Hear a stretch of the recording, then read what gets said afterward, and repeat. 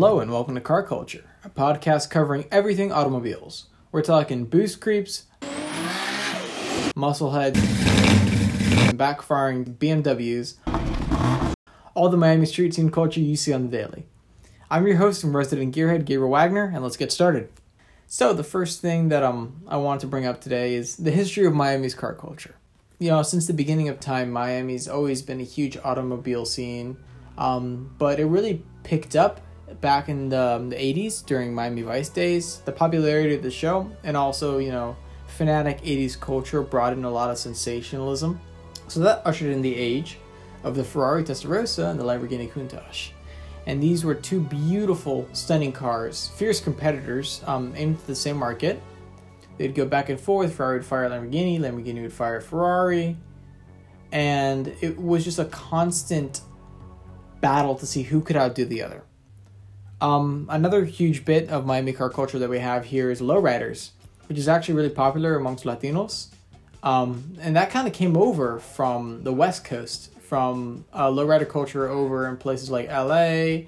And basically what they do is they retrofit old cars, big long boats from the 60s, and add hydraulic suspension. So you can see these cars go upwards of like 8 feet up in the air, all on hydraulics. Blasting music, they would actually bounce up and down to the music that was playing.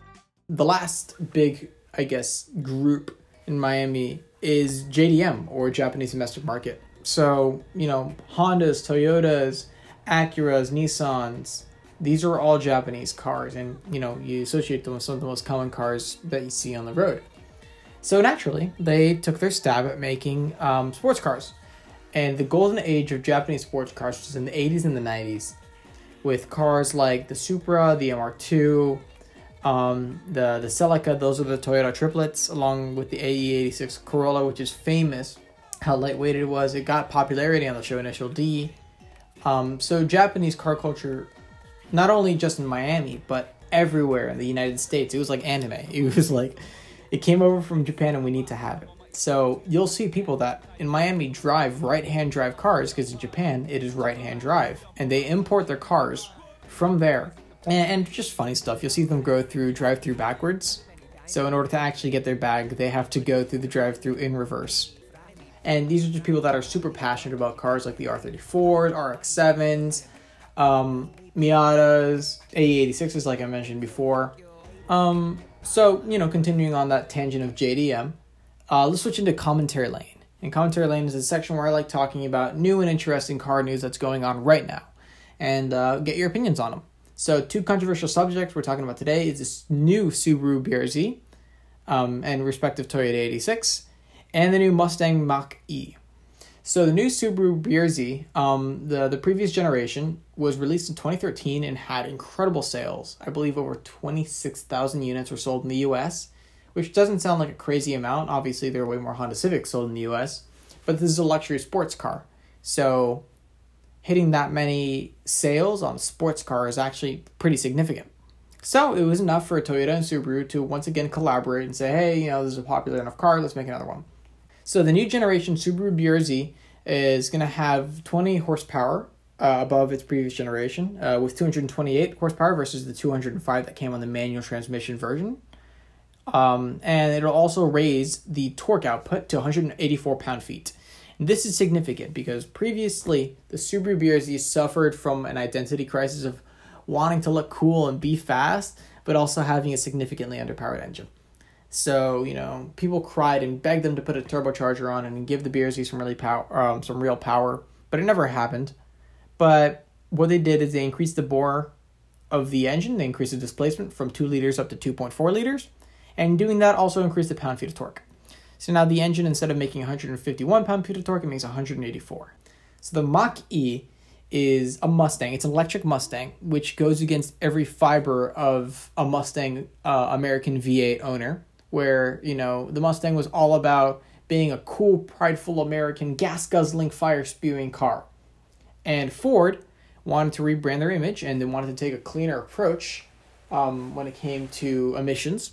So they decided to put the Mustang badge on a luxury electric SUV, kind of similar to what you'd see in like a Model X.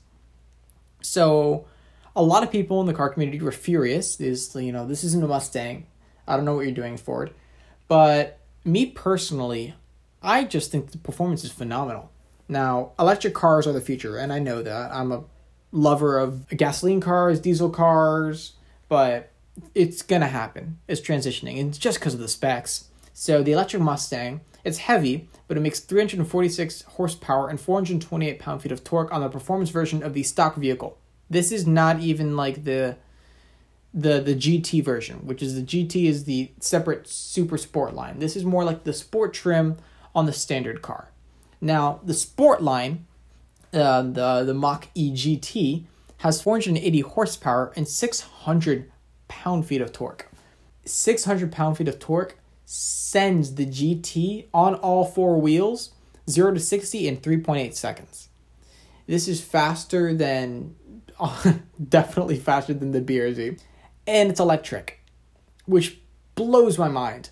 These cars are ridiculously quick, and electric really is the future because you can get these ridiculously high torque output. Now we have the crazy version. So now Ford, they're still trying to convince all these muscleheads and car lovers about Ford and basically just excessive power and revving that, an electric car can still be fun.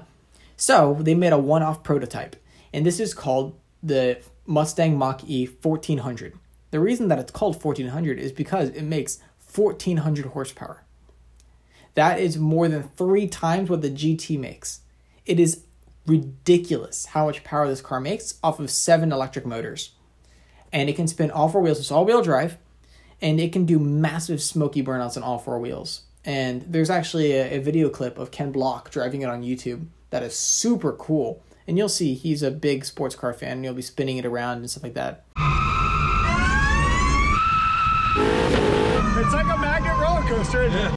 So, seriously, Ford, you've outdone yourselves. Moving on into motorsport news, we have Formula E starting on February 25th. If you're not familiar with what Formula E is kind of like F1 racing, where it is open wheel racing, but again, it's electrified. They only weigh 1,800 pounds despite being electric, and one of the fatal flaws of electric cars is that they weigh a bunch. But they only weigh 1,800 pounds. They've just shaved a lot of the extra weight. They have 250 kilowatts or 335 horsepower, and it has the same power to weight ratio as a Corvette C8.R. A Corvette C8.R is the version of the Corvette C8, which is already a fantastic American sports car, incredibly fast. And that was the race version that they used during the 12 Hours of Sebring. And I think they actually put it in the 24 Hours of Le Mans as well. So it's faster than a race car, and they're electric. That will be starting February 26th at Duras, Saudi Arabia. And this is a little community. Of course, you have to take the most extravagant kind of electric racing to one of the most extravagant car communities in the world, Saudi Arabia. Duras is a subset. It's like near Dubai.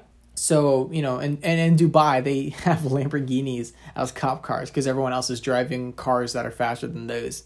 So that's really how strong the car culture is there. And I think it's a perfect place to host Formula E.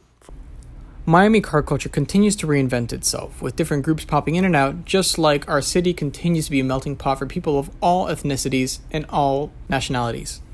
So, what do you think? Are there some groups that you want to see more of Miami car culture? How about the favorite car you saw on the road yesterday? Comment down below. I'm Gabriel Wagner, and this has been Car Culture.